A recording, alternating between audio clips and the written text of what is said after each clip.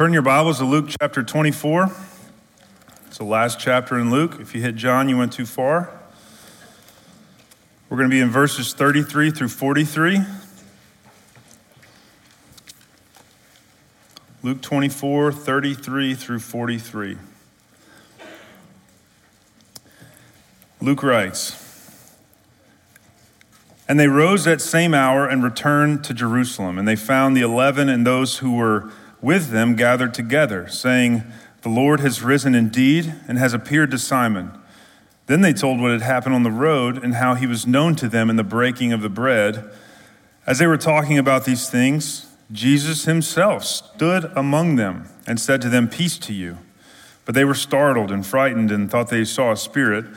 And he said to them, 'Why are you troubled? And why do doubts arise in your hearts? See my hands and my feet, that it is I myself. Touch me and see, for a spirit does not have flesh and bones, as you see that I have.'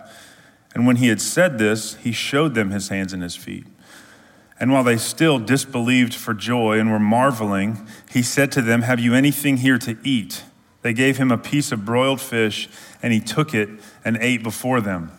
It's an incredible passage as we're finishing off the section on the road to Emmaus that Pastor Sam's been leading us through. Now we see Luke transition a bit and give us some evidence for the resurrection. The resurrection was a real event in history. Hopefully you know that. If not, today is going to be all of the proof that I could fit into 45 minutes to prove that. I'm going to start my timer. Everything in our life as Christians is based on the resurrection. Christianity was birthed out of it. This is day one of Christianity right here as we see Christ, this is still on Sunday, appearing to his disciples. This was a watershed event that marks a major division point in human history. You fall on one side or the other of the crucifixion in time, but you also fall on one side or the other in your hearts. Do you believe it? Is it true? I want to just recap Pastor Sam's message a few weeks ago on the implications of the resurrection for us. Why does it matter? I mean, this is an incredible event that Jesus rose from the grave, but why does it matter to us? Well, here's 5. Number 1, Christ's lordship is proven. So if Christ has authority over the dead, then he has authority over your life. Number 2, the sufficiency of his sacrifice is proven. If Christ had died, when we look back in his Gospels and try to believe his messages about atonement for sin and that sort of thing, we wouldn't be too sure if it was real. We wouldn't be too sure if God the Father, who's the justifier, had accepted the sacrifice, and we wouldn't know what to expect when we die. Number 3, we have a living Savior, and he is now in heaven interceding for us on our behalf, and he's also able to sympathize with our weaknesses because he is alive. Number 4, regeneration and sanctification is possible through the power of the resurrection. So in other words, the same power that rose Christ from the grave is the power that regenerated your spirit, right? That's a big power. And it's the power that's at work in you every single day to sanctify you. When you open your Bible in the morning to read it, that power is what is illuminating the scriptures to you, making it clear. Number 5, we can base our confidence on our own resurrection. We too will live with Christ in heaven forever. So just 5 of the implications of the resurrection. You know, when Jesus said he did not come to bring peace, but a sword, he meant it. And this point in history, the resurrection, is really what divides men. Do they believe it or not? It divides families, it divides countries, it even divides churches as we have so-called Christians that spiritualize the resurrection and say that it wasn't a real event. J.I. Packer defines it this way. He says, the resurrection was a divine act involving all 3 persons of the Godhead. It was not just a resuscitation of the ruined physical frame that was taken down from the cross for burial. So the 9 or 10 resurrections that you see in Scripture, you got Lazarus, you got Tabitha in Acts 10, you got Eutychus. Remember, he fell out of the window because Paul was preaching too long? Well, Paul raised him from the dead. But he really just resuscitated him, right? Because Eutychus died again Lazarus died again. Jesus did not die again. So this resurrection is just in a whole nother category than anything else that we see in Scripture. We got to remember that. This resurrection, and I'll just continue reading Packer, was rather a transformation of Jesus' humanity that enabled him to appear, to vanish, and move unseen from one location to another. When Pastor Sam asked me to preach this, I said, "Are you letting me preach the sermon where Jesus walks through a wall?" That's incredible. So I was excited. Now, what is interesting about the resurrection is that usually people stay dead. We have a lot of evidence to support that, right? And so if you're a betting man and you want to bet on, the resurrection probably didn't happen, that would be a decent bet, except for the fact that it did. But it is this resurrection that skeptics of the gospel should pay attention to. They should focus on the resurrection. If they want to disprove God and remove themselves from underneath his authority, then they just need to disprove the resurrection. And they have tried to do that for thousands of years. Like I said, even so-called Christians try to do this and say it was just a spiritualized event and Christ lives on in me and in you. But that's not true. This was an actual physical resurrection that happened in history. So you may hear some objections to the resurrection in your life. If you're evangelizing or talking to people in the community, you'll hear various objections to it. I heard one this week on campus as I was studying this in God's providence. And the first one's called the swoon theory. And so just to put it in a more common vernacular, I was just talking to a guy on campus, and there were some street preachers there. It wasn't David Grantham and their group. It was another group that, we'll not speak on their methods right now, but basically this guy was really upset at what he was hearing. And he wasn't a Christian. So we were just talking about God and where he's at with all that. And he was saying, "Oh man, I believe in science, and it's just hard to buy into that sort of thing." And so because I'd been studying this, I said, "Man, have you ever looked into the resurrection? Because if you can disprove the resurrection, then, you don't have to believe any of it. If you're a reasonable guy and you say you're into science, because we have a ton of verified evidence about the resurrection." And he just said, "Man, he probably just fell asleep and then woke up later." I was like, "Oh, well, that's actually the swoon theory. I'm glad you said that." So the swoon theory just states that Jesus went into a coma when they crucified him, and then 3 days later, he was in a cool tomb, and they laid these, magic essential oils and spices and herbs on him, and he woke up.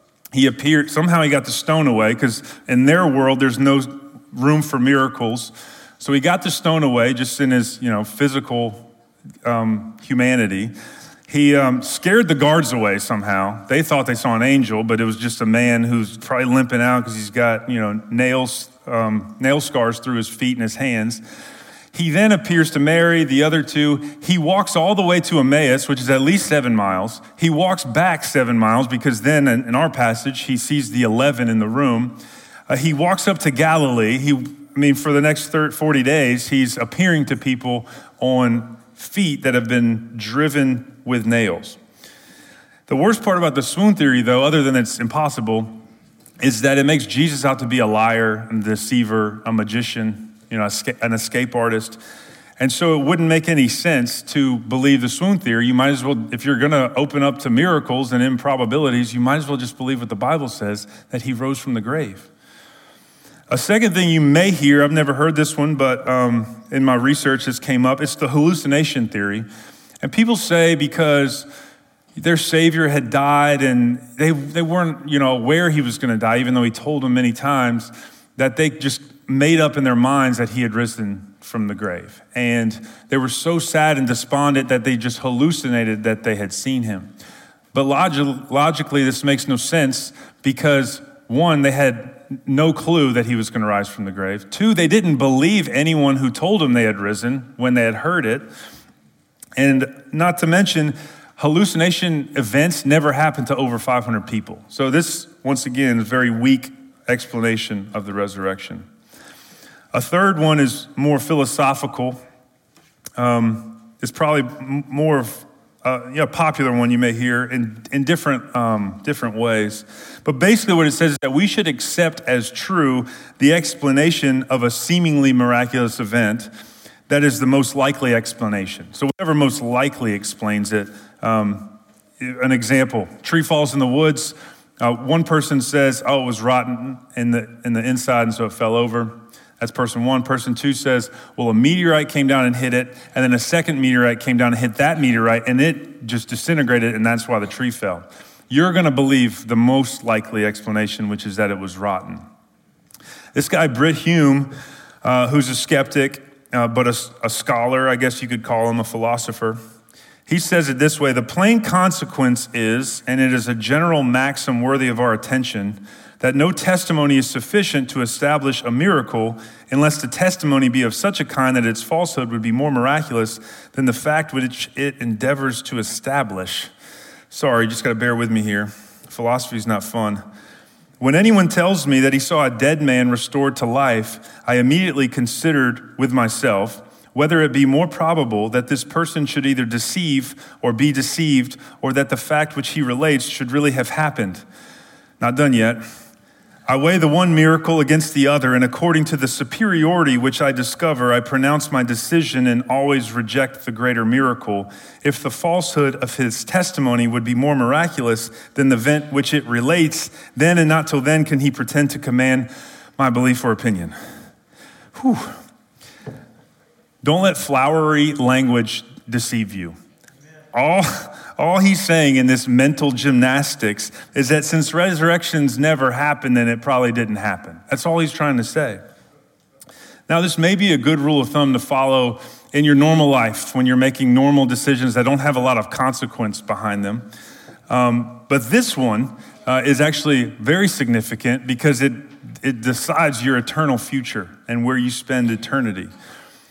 And so it may be likely that at one point in history, God has intervened, as he said he would, resurrected his son, and he now continues to live in his resurrected form. This is, after all, what Acts 2 says. Sometimes when someone's arguing with you, and Romans 1 tells us that people know that God exists. They're completely aware from the beginning of creation that he has power and he is God. And they know that, but they suppress the truth in immorality. They just don't want it to be true. They don't want to be under that rule, and so they suppress it, and you get answers like this. But Acts 2:24 says, God raised him up, this is Peter's sermon at Pentecost, loosing the pangs of death because it was not possible for him to be held by it. So he has a different line of thought there, that it's actually impossible for God to stay dead. And that's how Peter handles it. And so we can say that too. R.C. Sproul said it was impossible for Christ not to have been raised, using the double negative just to emphasize.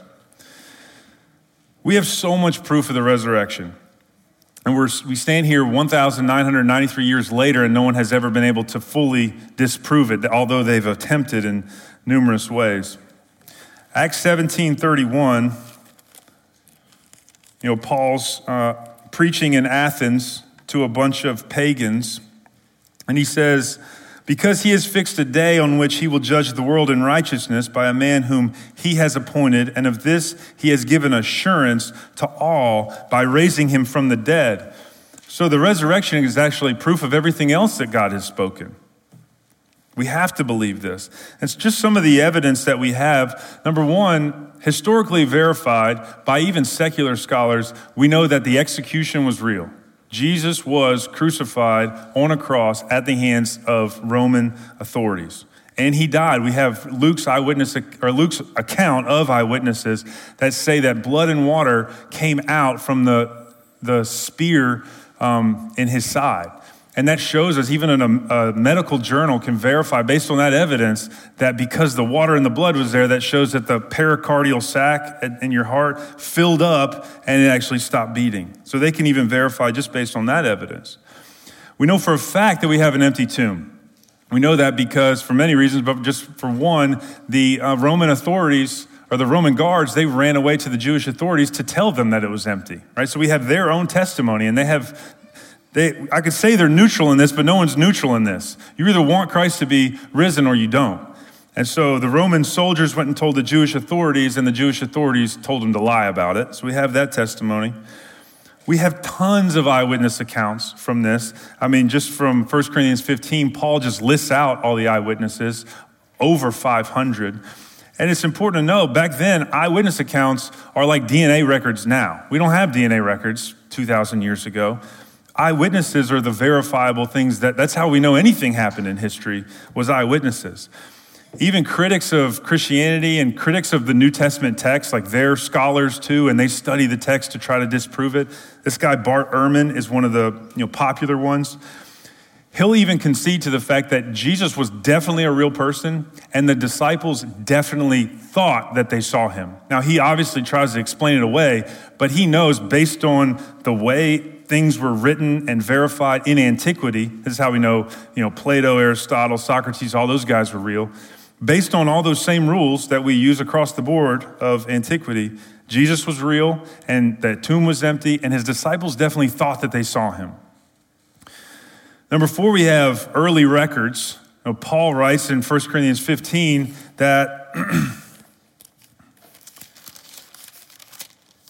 he says, "For I delivered to you as of first importance what I also received, that Christ died for our sins, that he was buried, that he raised on the third day." So this is a testimony that Paul received, and he wrote the book of 1 Corinthians in 53 to 55 at the latest. So at this point in history, just 20 years after the death and resurrection of Christ, the oral tradition of the resurrection is already being circulated and being handed down to Paul, and then he's delivering it to those who he's evangelizing as of first importance. So we got to focus here on the resurrection, is what he's saying. And he lists out all that happened. He was buried, he was raised on the third day, he appeared to Cephas, then to the 12, then he appeared to more than 500 other brothers at one time, most of whom are still alive. So if you want to verify this and you're in the Corinthian church at this time, you can just go find some of those eyewitnesses and make sure that this actually happened. And they'll say, yeah, I was there and I saw it. So it's all verified. And lastly, just as we go through this short list of some evidences, we have the emergence of the church. No one event has ever affected the world as much as the resurrection of Christ. You take these fearful disciples that we have their testimony that they were gathering in fear of the Jews behind locked doors, and all of a sudden they turn around and start going out and evangelizing in the very town where the Jews wanted to kill them, right? The Jewish authorities. This makes no sense, and they were doing it all under fear of death. And most of them did die as martyrs. Actually, all the original apostles died as martyrs. And so this just doesn't happen for a lie. People don't die for a lie. So all of this evidence we have, and there's much more, is able to satisfy every single reasonable person about the truth and the truth of the resurrection. Remember about why Luke is writing this book. It's been a while since we've been in Luke chapter 1, but just turn there. Trip down memory lane to Luke chapter 1, and he sets out, his intent for why he's writing this book. Remember, he's writing to a guy named Theophilus. We don't know much about Theophilus, but we know that Luke wants him to be convinced of these things. So verse 3 says, "It seemed good to me," chapter 1, verse 3, "It seemed good to me also, having followed all things closely for some time past, to write an orderly account for you, most excellent Theophilus." Why? "That you may have certainty concerning the things that you have been taught." So Luke's purpose in writing this book was that we would have certainty as well, that these things are true, including the resurrection. And we see this in the beginning of his next book, Acts, that he wants them to have certainty as well. So right now in our text, he's closing his argument. Basically, this is the last piece of evidence that all of these things are true, from the beginning to the end, from Christ's entrance onto the scene to his death, now his resurrection. And these are the things that the early church is now hearing. This is what's being passed down. And he's displaying to us one of his final proofs. He's probably right at the end of his scroll. Back then scrolls only had so much length. And so Luke's right at the end of it, and he's about to start Acts. So he's just trying to fit them all in here, all these proofs. And so everything that we're reading today is that. It's Luke proving to us that this actually happen, and we can be certain of it. So the title of the message today is simply The Certainty of the Resurrection. If I were on campus doing this, it'd be called the one where Jesus walks through a wall. So I've divided it into 3 points. Verses 33 through 35 is mounting eagerness. 36 and 37 is miraculous experience. And then 38 to 43 is manifold evidence. Let's look at verse 33. And they arose that same hour and returned to Jerusalem. And they found the 11 and those who were with them gathered together, saying, the Lord has risen indeed and has appeared to Simon. And so they is Cleopas. Remember, Cleopas is the guy with his unnamed partner. Could possibly be his wife. We have no idea. They're walking to Emmaus. Remember, that was a 7-mile walk. On Friday, I actually took a 7-mile walk just to see how long it would take. And it's about 2 hours and 20 minutes on a flat surface. And I had no podcast or anything like I normally do, because they wouldn't have had that, right? And I was just curious how long it would take. So you're talking about 2.5 hours, and I know that Jerusalem is actually up on a hill. So they turned around and went up to Jerusalem. So you probably look at our picture there. That's like a nice display of what it may have looked like getting up the hill. And so it's probably more like a 3-hour trip to get them back up there. So they were determined, though, because remember what had just happened is they had become clear that Christ was alive because he broke the bread and they saw him right before their eyes, and then he vanished. And so it was just their first inclination to run back to Jerusalem and tell their friends that Jesus was alive. It's so interesting because why are they walking away? We don't really know. They may have quit on Christ. They may have said, man, I guess this guy wasn't what we thought. And so they given up, walking back. Well, if that's true, then they had changed their mind. Like Christ had become real to them. They were certain that he was alive, and they were going back to tell their friends. It says they found the 11, and those who were with them gathered together. Now, the 11 is just a way to refer to the apostles. There may have been 10 there, or even a few less. We know for a fact that Thomas was absent because John 20:24 tells us that. That's the parallel account of what we're reading here. But it says that they found the 11, and those who were with them gathered together. John adds in the details that the doors were locked and that it was for fear of the Jews.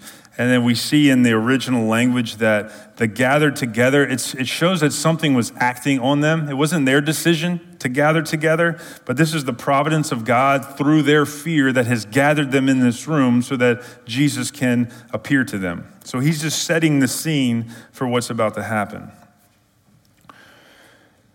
34, saying the Lord has risen and has appeared to Simon. Now we got to read this really carefully.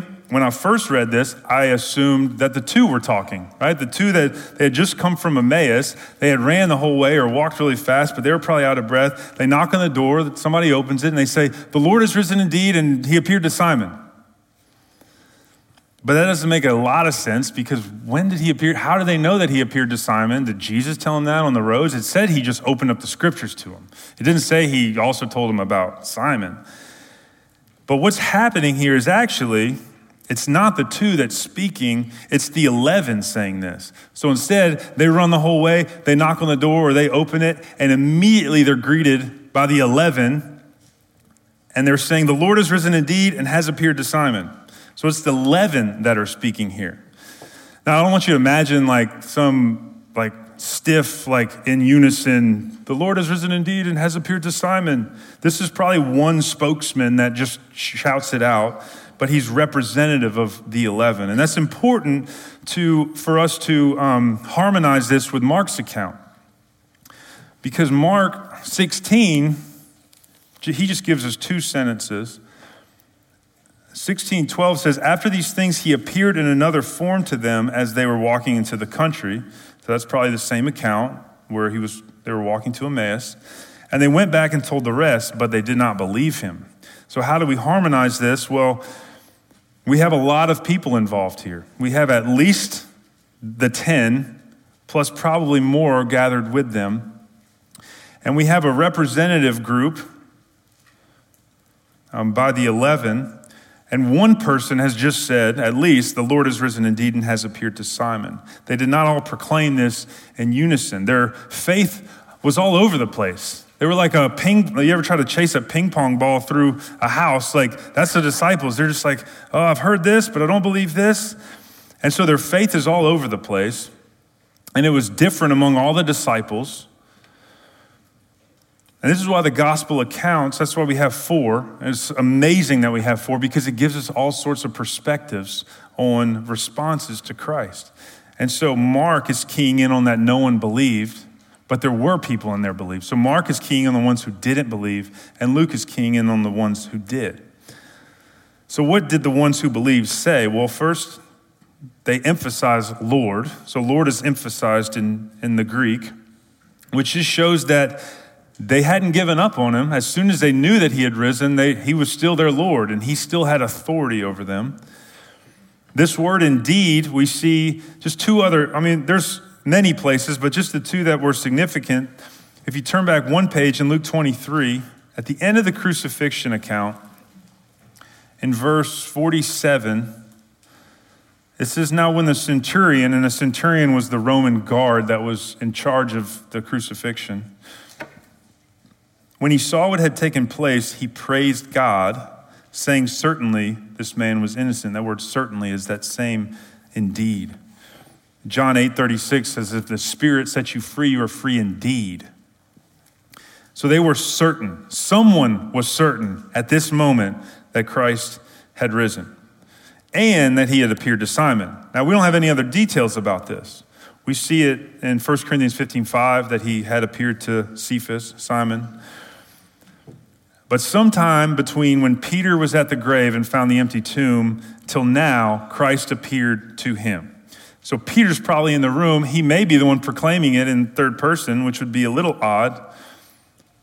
But we know for certain that Christ has appeared to him and had told the 11, and they were just discussing it. It was probably a very exciting time in the room. And then the 2 come in, and they want to tell the story, but they got to get this story first from them.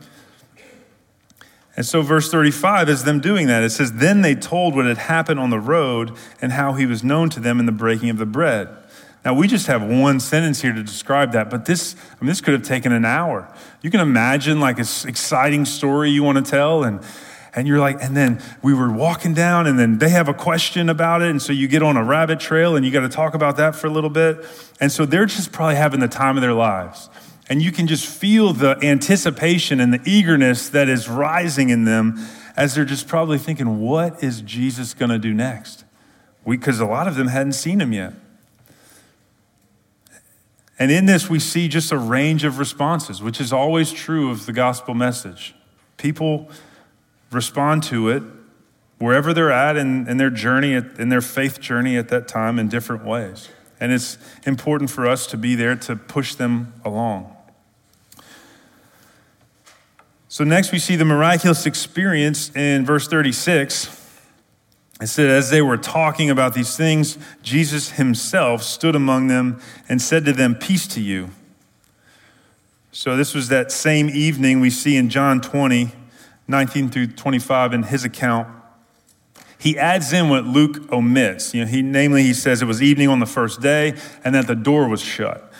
And it's typical for John to add in more details because remember, he wrote his gospel 30 years after these first 3 gospels were written.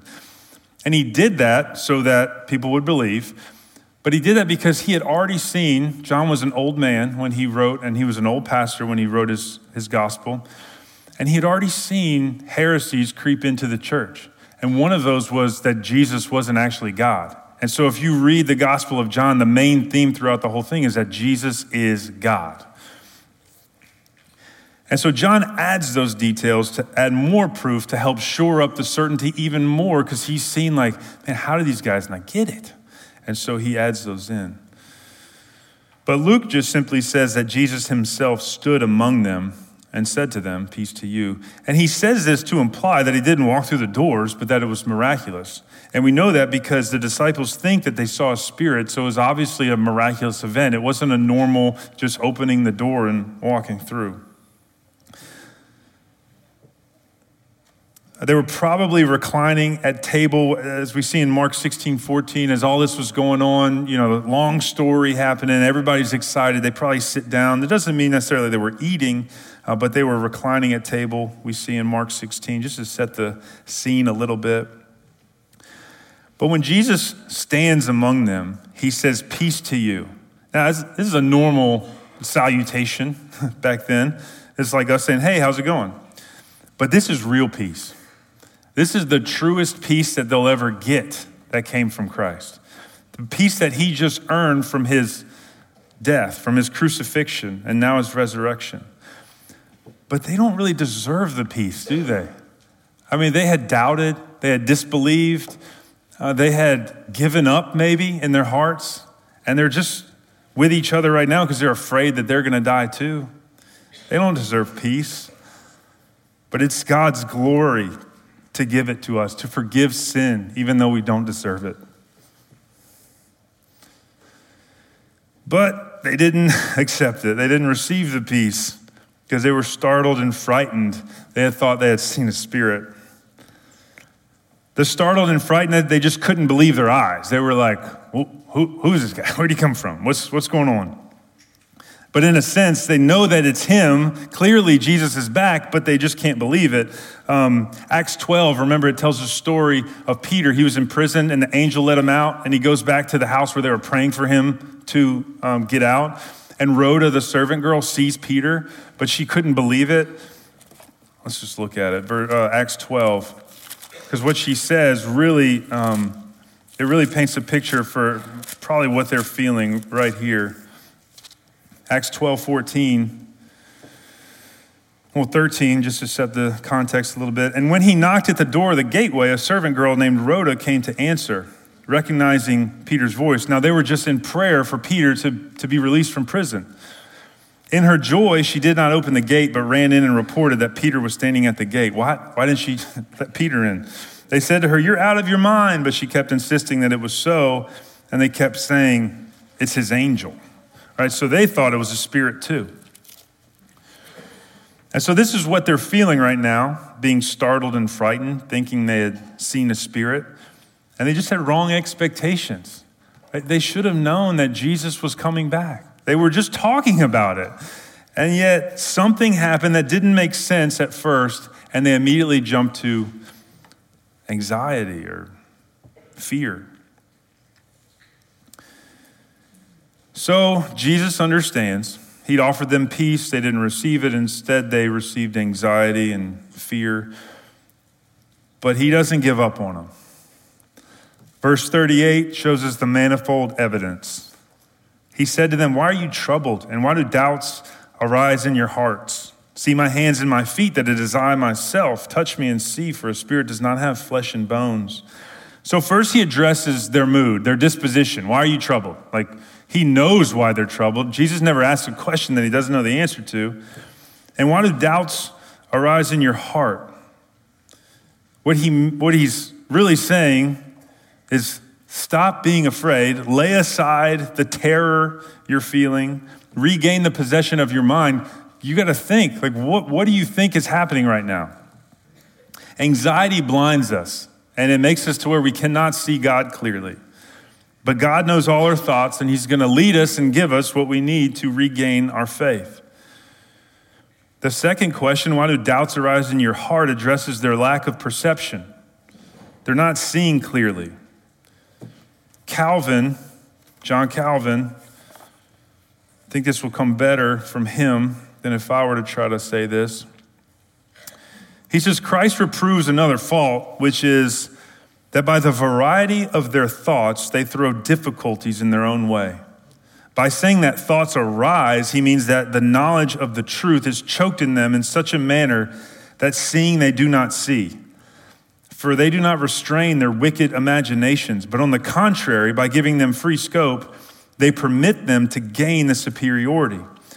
So they had clarity, but they lacked certainty. That's what Christ is building in them right now, is certainty. They became afraid because of something that happened to them, and then doubt set in. He said, Calvin continues, We find it to be true that as when the sky has been clear in the morning, clouds afterwards arise to darken the clear light of the sun. So, when we allow our reasonings to arise with excessive freedom in opposition to the Word of God, that's key. What formerly appeared clear to us is withdrawn from our eyes. Now, he says we have a right, indeed, when any appearance of absurdity presents itself, like this miraculous experience, to inquire by weighing the arguments on both sides. So, okay, let me just look at the facts. What's happening right now? I know that Jesus said that he was going to come again, or that he was going to rise from the dead. I've already heard from Mary, the other two women, from the two, and he apparently appeared to Simon that he is risen. Maybe it's Jesus, right? If they could have just paused and considered these things. Calvin says, we must observe sobriety and moderation, lest the flesh exalt itself more highly than it ought and throw out its thoughts far and wide against heaven. We just have to be careful with what we think and what conclusions we draw and make sure that they're in line with God's word. We have the prophetic word more fully confirmed, 2 Peter 1:20. We don't need to doubt. Jesus says, see my hands and my feet, that it is I myself. Touch me and see, for a spirit does not have flesh and bones, as you see that I have. So Jesus is going to address their doubts and their trouble by giving them evidence. He's engaging their reason, right? For a spirit does not have flesh and bones, as you see that I have. He's engaging their physical senses of touch and sight. He doesn't ask us to believe with blind faith. We can use logic to come to the conclusion that God is real. In fact, we all know that God is real, as Romans 1 tells us. But we can also use our logic to see that Christ is a real figure and that he really died and really rose from the grave. And we can commit our lives to him with certainty. But this word, touch me and see, turn to 1 John, because you'll see, John was in the room. And he uses this experience again in his letter. And if you don't know, the book of 1 John is all about certainty. He wants his believers to know that they're in Christ and to be certain that these things are true. It's all about assurance. And so this is how he starts. And I guarantee he's thinking back to this night. Verse 1, 1 John 1. That which was from the beginning, which we have heard, which is Jesus' voice, which we have seen with our eyes, for the 3 years that they did ministry with him that night in the room, which we have looked into. They really assessed, is this really Christ? They asked some questions. They poked and prodded, figuratively speaking, except for Thomas. They've touched with their hands. This word means to handle, to really make sure that this is real. They wanted to know for certain that this was what their eyes were seeing. Verse 2, the life was made manifest, and we've seen it and testified to it and proclaimed to you the eternal life, which was with the Father and was made manifest to us. That which we have seen and heard we proclaim also to you, so that you too may have fellowship with us. And indeed our fellowship is with the Father and with the Son, Jesus Christ. And we're writing these things so that our joy, or your joy, may be complete. John wants us now and knows that our doubts can be satisfied, even though we weren't there in that room, by the written testimony of this night. And this is how he pastored his church. What's incredible here is that Jesus still had the scars. Right? This was a resurrected body. I mean, he can vanish, appear, walk through walls, or not even have to walk through walls, just appear where he wants to appear. And we all have scars or certain things on our bodies that we may not want or love, or maybe they remind us of a time in our life that we made a bad decision. Speaking about myself right now. I have a scar that I'd love to not be there anymore because I get a lot of questions about it. I don't want to answer it because it reminds me of a time when I didn't know Christ like I do now and when I wasn't walking in certainty and in clarity. But Christ bore the marks to build our faith. He didn't have to have the marks in his hands anymore and his feet. But he chose that they would be there so that our faith could be built up. Verse 40, and when he said this, he showed them his hands and his feet. This is incredible grace and condescension from our Lord. This is Philippians 2. Consider other people and their interests more important than yourself. That's what Christ is doing here. He's the epitome of that. He's our example of humility, of considering others as more important than yourselves. But at this point, this is Jesus, without a doubt. Disciples are sure of it.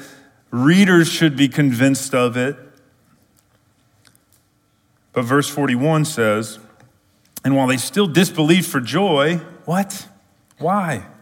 And were marveling, he said to them, have you anything here to eat? But this disbelief for joy is a figure of speech. In other words, it's too good to be true. This disbelief for joy arrived from some faith. That's why there's joy there. It's not a willing, obstinate faith. It's just it's a marveling. It's an amazement. It's I don't know what to do. I don't know what to do. But the point here is that we should be skeptical of strong emotions. Jesus doesn't let them just sit there in their amazement and not talk to them or do anything. We haven't been saved and become certain of all these truths just so we can sit and marvel and be emotional. We should actually be skeptical of strong emotions. Even if they start good, they'll tend to lead us off the path. And we know that because Jesus addresses this. He said to them, have you anything here to eat? So he doesn't want them staying in this state. I was talking to Chad a while back about some methods that he uses when he's counseling people with anxiety, PTSD. Can I share this? Grounding? I am now.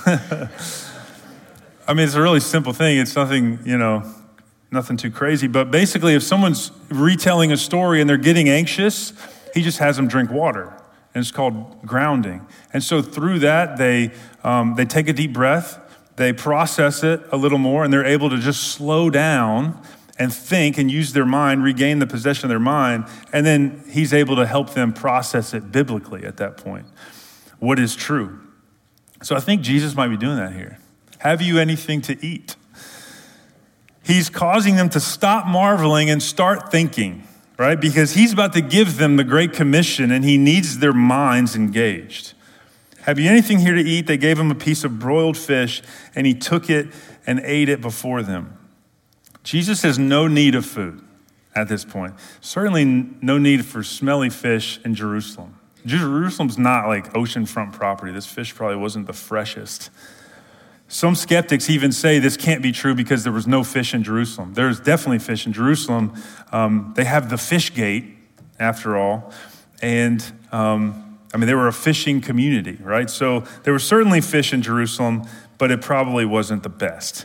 But Jesus, because he's devoted to our interests and willing to build up our faith, whatever it takes, he ate the fish. He took it, he ate it, it vanished, right? He didn't have to digest it or dispose of it. It just vanished, which shows you what our bodies will be like. Philippians 3 tells us our bodies will be like his when we go to glory. But all of this was to make them certain that what they were seeing was real. So church, you have everything you need to be certain of Christ's resurrection beyond any reasonable doubt. You have everything you need to be certain of his life, his perfect life, his death, his crucifixion. His teachings are true. All the epistles and their teachings about him are true. The Old Testament is true because he uses it himself in his own ministry, so we can trust it. He affirmed it. You don't have to doubt that Christianity is, if it's true or false. It's absolutely true, and it can be verified. No one's ever been able to disprove the resurrection.